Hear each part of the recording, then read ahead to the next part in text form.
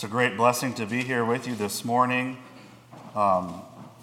Thankful that we have the opportunity to be here and the opportunity to study God's Word together. Before we get started, I want to thank you all for your prayers for my family over the last week or so with the passing of Peggy, and pray that, she was married to my grandfather for 14 years, and there's some in this room that have known her much longer than that and cherished her as well. So keep her family and friends in your prayers, particularly my grandpa, as we figure out what life is going to be like for him after her passing. And he's got a lot of heart problems, and his Parkinson's is getting worse and worse, so he definitely needs our prayer and support as well. So please keep him in mind as he moves on. So with those things aside, I'm excited to study the Word of God with you this morning. And the topic this morning might already be on your mind because of the song selections. And thank you guys for sharing those songs. But I'd like to talk about the star, that Star of Bethlehem that we read about this time of year. In Matthew chapter 2, we read, "Now Jesus was born in Bethlehem of Judea in the days of Herod the king. Behold, there came wise men from the east to Jerusalem, saying, Where is he that is born King of the Jews? For we have seen his star in the east and are come to worship him." You know, God chose to welcome the birth of Jesus with this star. And the star was a sign of that a king was born, it says to these men. And I'm not necessarily going to talk about the details of this star that appeared on the night of Jesus' birth, but I'd like to talk about Jesus being referred to as a star. You know, this was not something by accident. God chose to do this. It really beckons back to a lot of prophecies of Jesus and things that Jesus said about himself as well. In Revelation chapter 22, verse 16, it says, "I, Jesus, have sent mine angel to testify unto you these things in the churches. I am the root and the offspring of David and the bright and morning star." Jesus calls himself the bright and morning star. You know, this is there's a lot of names for Jesus in the Bible. I think there's over 100 probably names that refer to Jesus or reflect something about Jesus. But this is the last name that Jesus speaks himself. It says, "I am." Jesus says, "I am the bright and morning star." Now, what is this really doing in Revelation? What does that really, the context of this passage, when Jesus felt the need to say, "I've said these things and I am the bright and morning star," what was he trying to say when he got that across? Well, this revelation, reading and starting in verse 1, it said, "The revelation of Jesus Christ, which God gave unto him to show unto his servants things which must shortly come to pass. And he sent and signified it by his angel unto his servant John, who bare record of the word of God and saw the testimony of Jesus Christ and all the things that he saw." So, needless to say, the book of Revelation has various understandings among the world, doesn't it? People interpret many things in there different ways. Some people think it's talking about things in the far future. Some people think it's talking about things that have already happened. And I think, like many of the scriptures and many of the prophecies we read, it's talking about what is happening, what has happened, and what's going to happen in the future. It's really talking about everything. But he says to these people here, this is probably around 60 years after the death of Jesus, he's telling to my churches, to my church here in the world, he's saying these things. And he says, "I give this message through John," and it says given by the authority of the angel. So it's signed by this angel. Well, notice what we just read before. Jesus sent mine angel to testify unto you these things in the church. He's saying, I'm the one that sent this angel. He's certifying. He says, these are not just the words of some angel. These are my words, is what Jesus is saying. This is my vision I've given unto him, who bare record of the word of God and saw the testimony of Jesus Christ and of all the things he saw.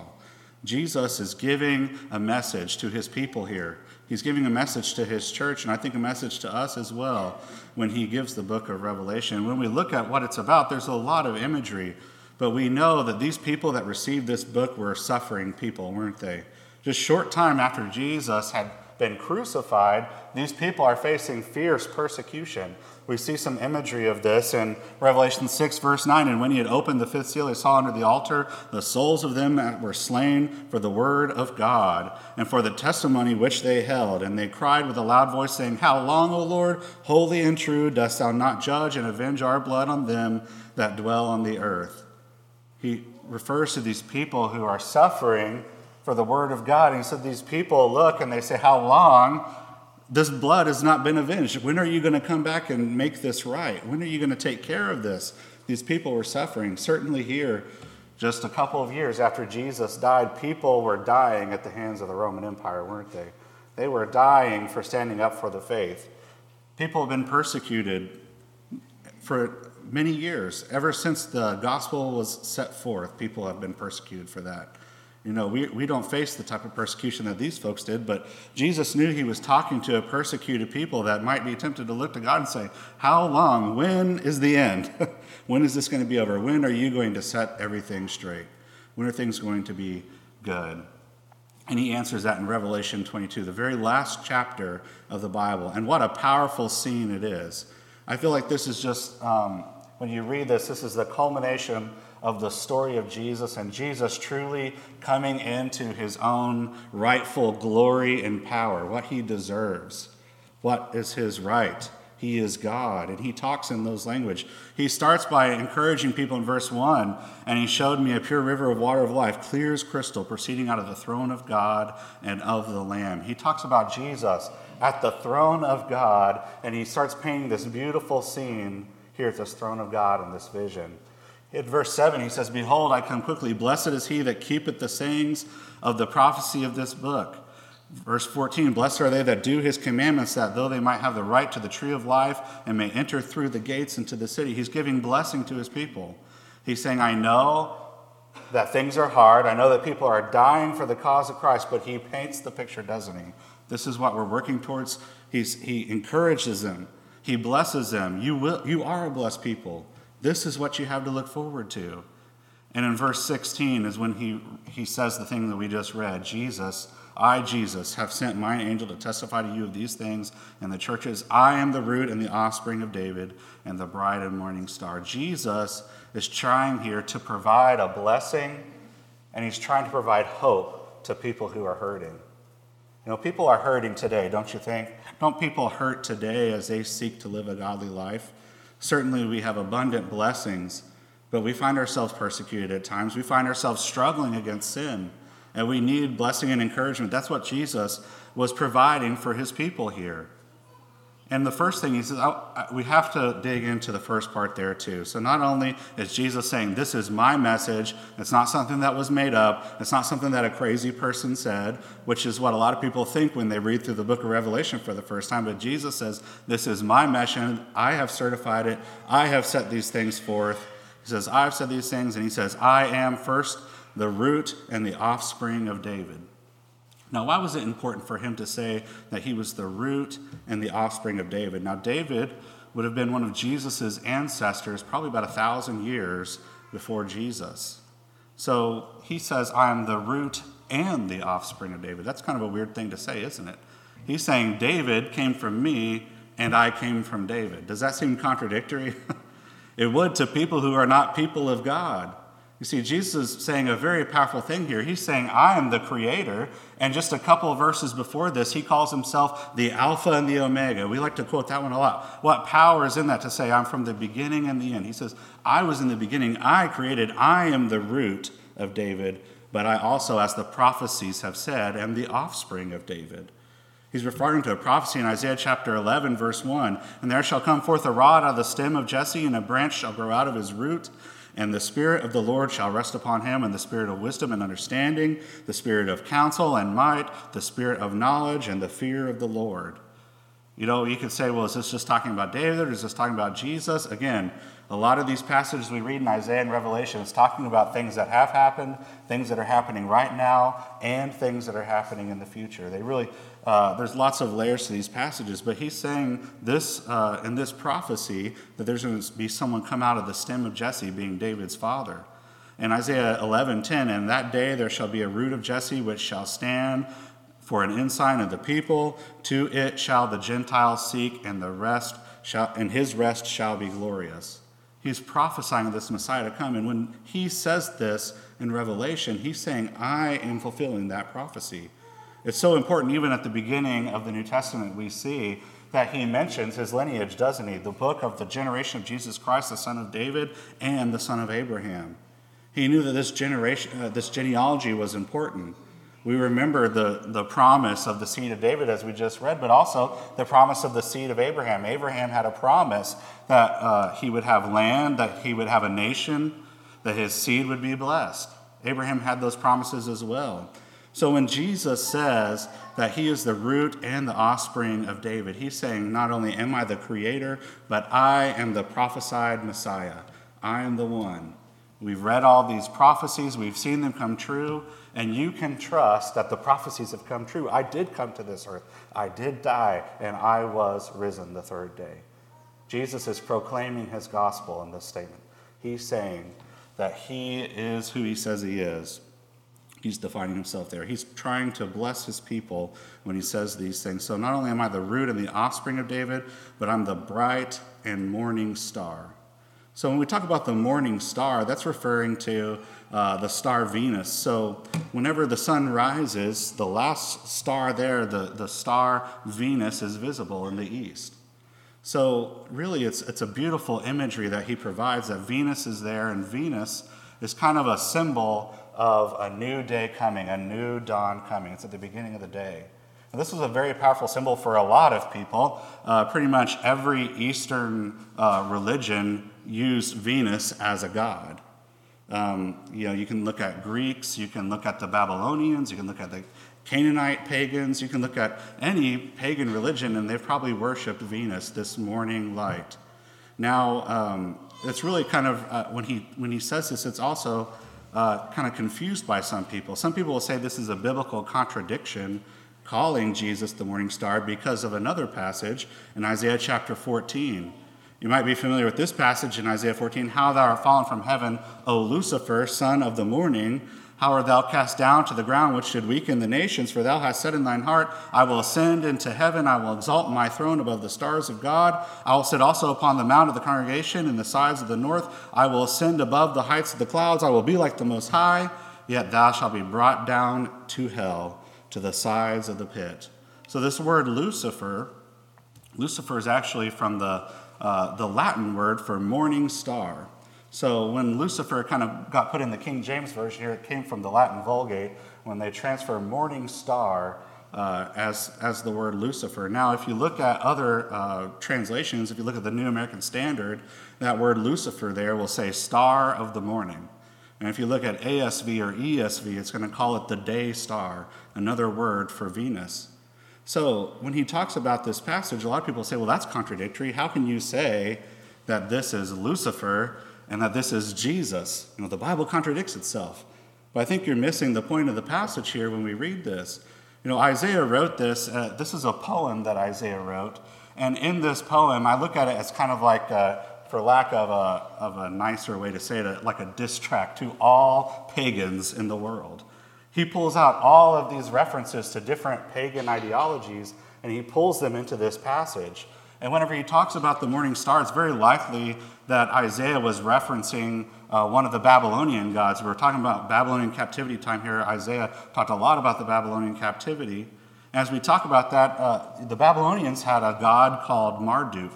And Marduk was what was known the star. So they look up and they see the star. That's our god. That's Marduk, is what the people of Babylon would say. Now, when Babylon was a small nation, Marduk was not particularly a special god. But as they began to grow and grow, a lot of their stories grew as well. This was a god of the Greeks and everything as well. So the god of Marduk in Babylonian mythology, he kind of became a god that tried to be God over all gods. And there's some stories you can read online that people have been telling since the time of the Babylonians, that this god rose up and he sought to make himself the god above all of the gods in Babylon, and he was successful in doing that. So whenever he talks about this, he's talking to these folks of Babylon as well, saying, you think you're this great morning star, you think you're the son of the morning, you think you're the God of gods, but what's the ultimate end there? It says you'll be brought down to hell in the sides of the pit. He makes some other references here too. When he talks about, for thou hast said in thy heart, I will ascend into the heavens. That's a direct quote from Genesis. When we talk about the Tower of Babel being built, they thought that they could be God. They could reach heaven, and they were torn down. They were made humble. He says, I will exalt my throne above the stars of God, and I will sit upon the mount of the congregation in the sides of the north. That mountain is really referring to the Mount Zaphon, which was a Canaanite.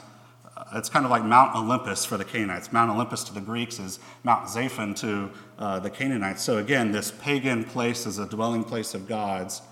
He says, you say you're there, but you're just being cast down into hell instead of that mount of congregation. It's very powerful. You can dig into all these statements and see the ties to pagan ideology, but ultimately what he's saying here is that you claim to be son of the morning, you claim to be this great star, you claim to be the God of all gods, however, you are to be cast into hell. That's all you have. You're a false god. You know, we still see this today, why you see a pentagram. Think of that being as a sign of Satan. That comes from this passage, and you can see a star being used as symbols for many things, but this is a stolen symbol from God. This morning star is a symbol of Jesus.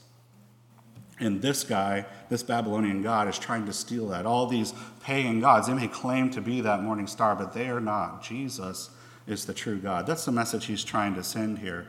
And those will fall. I think it's also interesting in Isaiah chapter 14, verse 19, a couple verses after that, talking about the same people here. It says, but thou art cast out of thy grave like an abominable branch, and as a raiment of them that are slain, thrust in with the sword, that go down to the stones of the pit, as a carcass trodden under feet. It's pretty gruesome stuff here as you read through Isaiah 14 if you want to read in that more. But I think it's interesting here at the beginning of verse 19 that they mention specifically, you are cast out like an abominable branch. Don't be confused with that branch from David, the root of Jesse and the root of David and the branch of David. Don't be confused with that one. You are a branch that is cast out. It's interesting how he makes sure to deny this prophecy, doesn't he? When Jesus says, I am from David, I'm the root and the branch of David, and I'm the morning star, I think he knows Isaiah 14, and he knows that that's a false God. I am the branch, I'm the holy branch, and I am not just the morning star, but the bright and morning star, he says. He says, I am the bright and morning star. What a powerful image. You know, it's not uncommon. I guess it is somewhat uncommon, but there are other times in the Bible where you see the same image being used for the devil and for Jesus as well. Just think about lions. You know, there are times like in 1 Peter chapter 5 where they say, beware, because the devil is walking about like a lion, seeking whom he may devour. So whenever he talks about the devil being a lion there, he's talking about the devil's hunger and seeking to devour. The fierceness of the devil is compared to the fierceness of a lion. But also in Revelation chapter 5, we see Jesus called the Lion of Judah. You know, we see lion as in that moment as a king, as a leader, as strength. So you see those images can be used in different ways. But just because it says the morning star and that's transferred as Lucifer does not mean that that's the same thing, that the Bible is contradicting. What that means is that people have always been trying to take Jesus' place, haven't they? People have always been trying to invent gods, to raise themselves up higher than they should be. And the message that Jesus is saying is everyone's going to try to do that, but it means nothing. They have no power. They have no authority. I have all power, and I have all authority. He's encouraging his people, telling him, I have all the power. I have all the authority. I am the bright and morning star. He's no imposter. And he knows that, and he wants his people to know that as well. Now, this isn't the only place in the scriptures that Jesus is referred to as a star. We know the star was above him as he was born.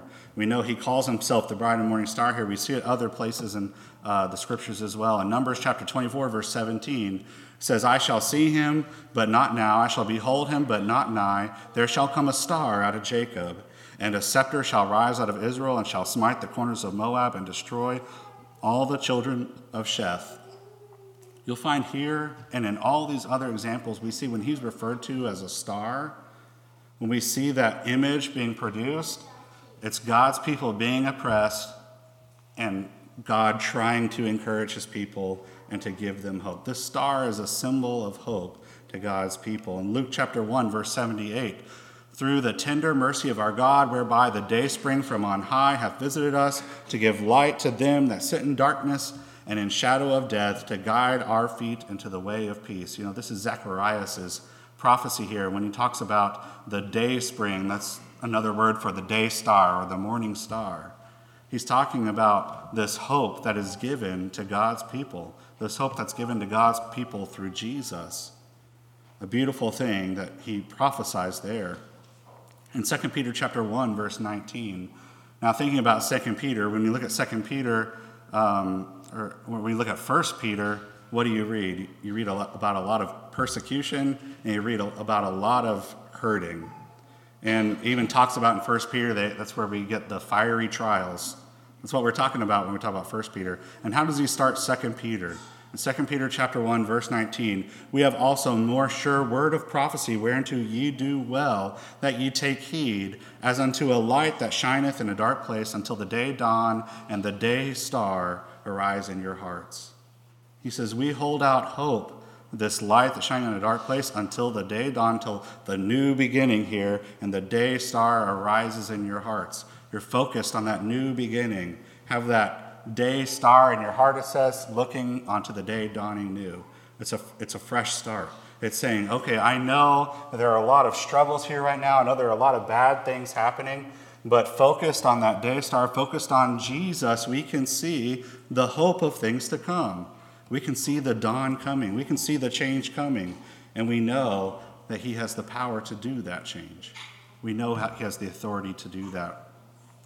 Peter used this image just like many of the prophets did, and just as Jesus referred to himself in that way. Also in Isaiah chapter 60, verse 1, arise, shine, for thy light is come, and the glory of the Lord is risen upon thee. For behold, the darkness shall cover the earth, and gross darkness the people.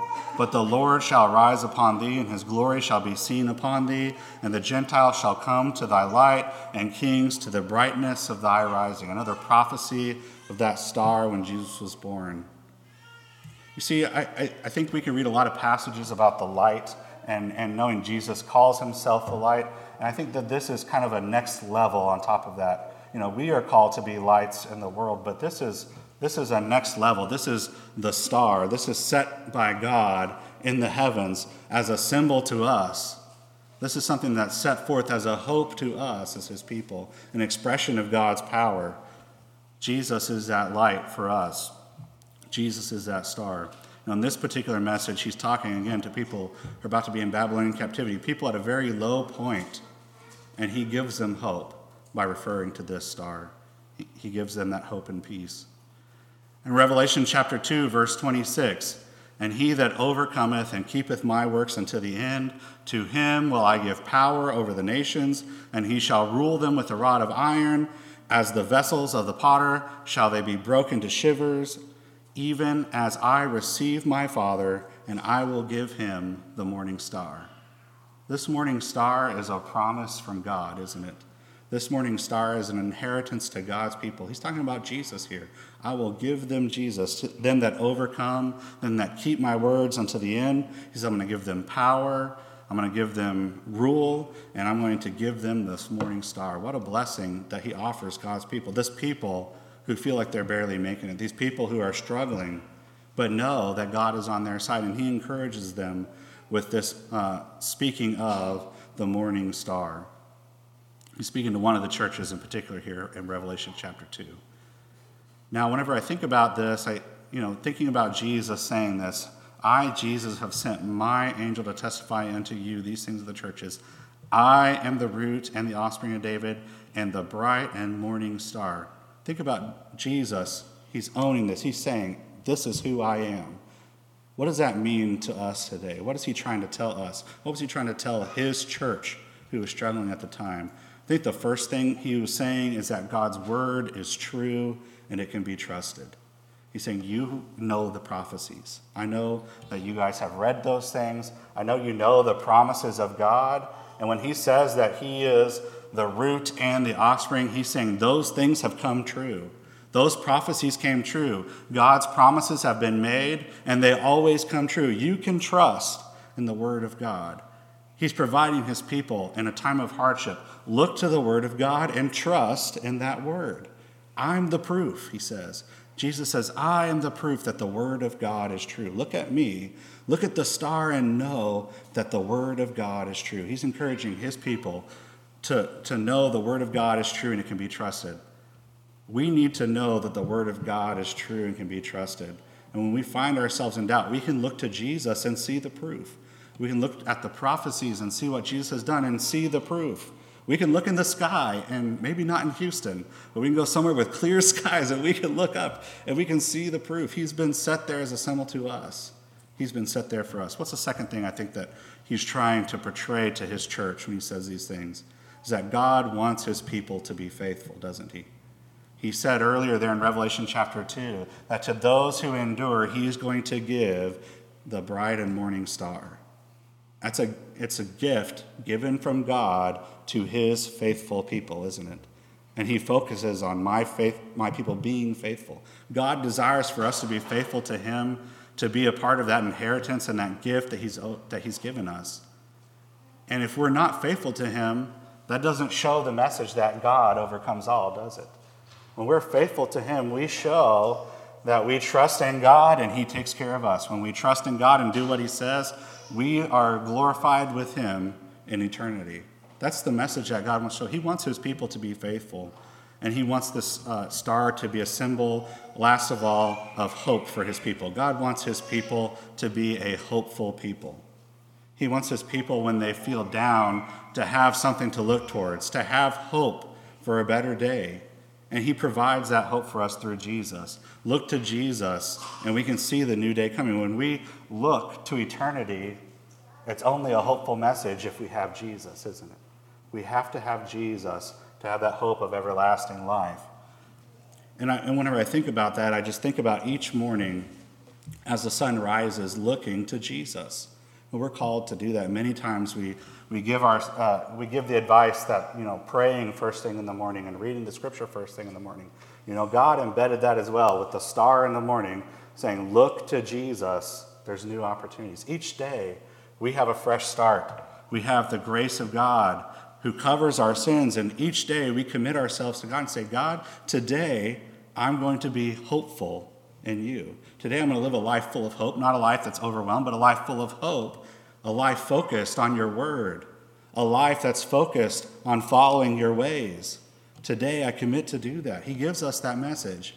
And as the sun rises and the days begin, we have that opportunity to do that. Each day we remember Jesus. We remember the sacrifice he gave to us. We remember the opportunity he gives us and the hope that he gives us in our life. And we also know, looking to Jesus, that we have a great day coming, much greater than tomorrow morning. Maybe it is tomorrow morning, we don't know. But we have that great last day where we'll be reunited with him, where he will come, and we will be gathered together with him and his angels. What a blessing that day is coming.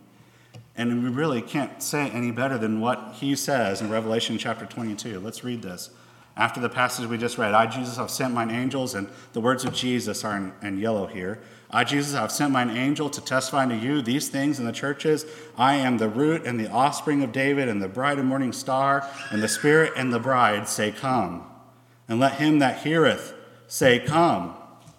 And let him that athirst come. And whoever will take him in the water of life freely. What is the message he gives? He says, you see the truth, don't you? You see the prophecies being fulfilled. You see Jesus glorified, sitting on the throne. You see Jesus, the bright and morning star. And what is our response? There's no response but to come to him. There's no response but we that are seeking, that are thirsty, that are seeking for that living water, to come to him. That's the only thing that we can do. If we hear this message, what can we do but come to Jesus? That's what he says. He says, we must come.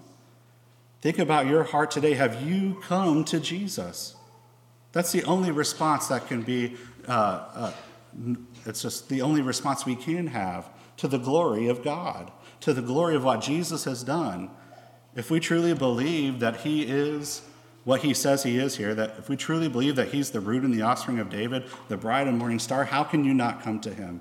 How can you not glorify him? He says, that's what we do. We come. In verse 18, for I testify unto every man that heareth the words of the prophecy of this book, if any man shall add unto these things, God shall add unto him the plagues that are written in this book. And if any man shall take away from the words of the book of this prophecy, God shall take away his part out of the book of life and out of the holy city from the things which are written in this book. He says what is written is important, isn't it? We're not adding to it. We're not taking away from it, but this is what you need. You need to come to Jesus. These things are what you need. In verse 20, he which testifieth these things saith, surely I come quickly. The last words that Jesus spoke in the Bible, the last words he says here, surely I come quickly. Amen. He says, come, Lord Jesus. Come, Jesus. You know, we as believers in Christ anticipate that day, don't we? You know, Peggy just passed away, and a lot of people, were talking about that, and she was not fearful, and she was excited, and they'd been talking about those things just weeks before, and she was excited and said, well, how can you be excited for that day? See, he was excited here. He said, even so, come, Jesus, come. Whenever you're ready, come, he says. I've come to him. I have that hope set before me. Surely, he says, I come quickly. Jesus said, I'm coming quickly.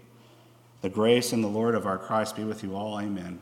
Until he comes, grace be with you.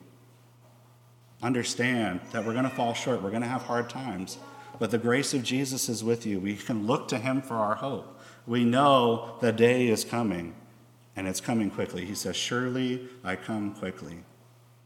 As we go from this place this morning, I want you to remember the words of Jesus. Remember that he is who he says he is.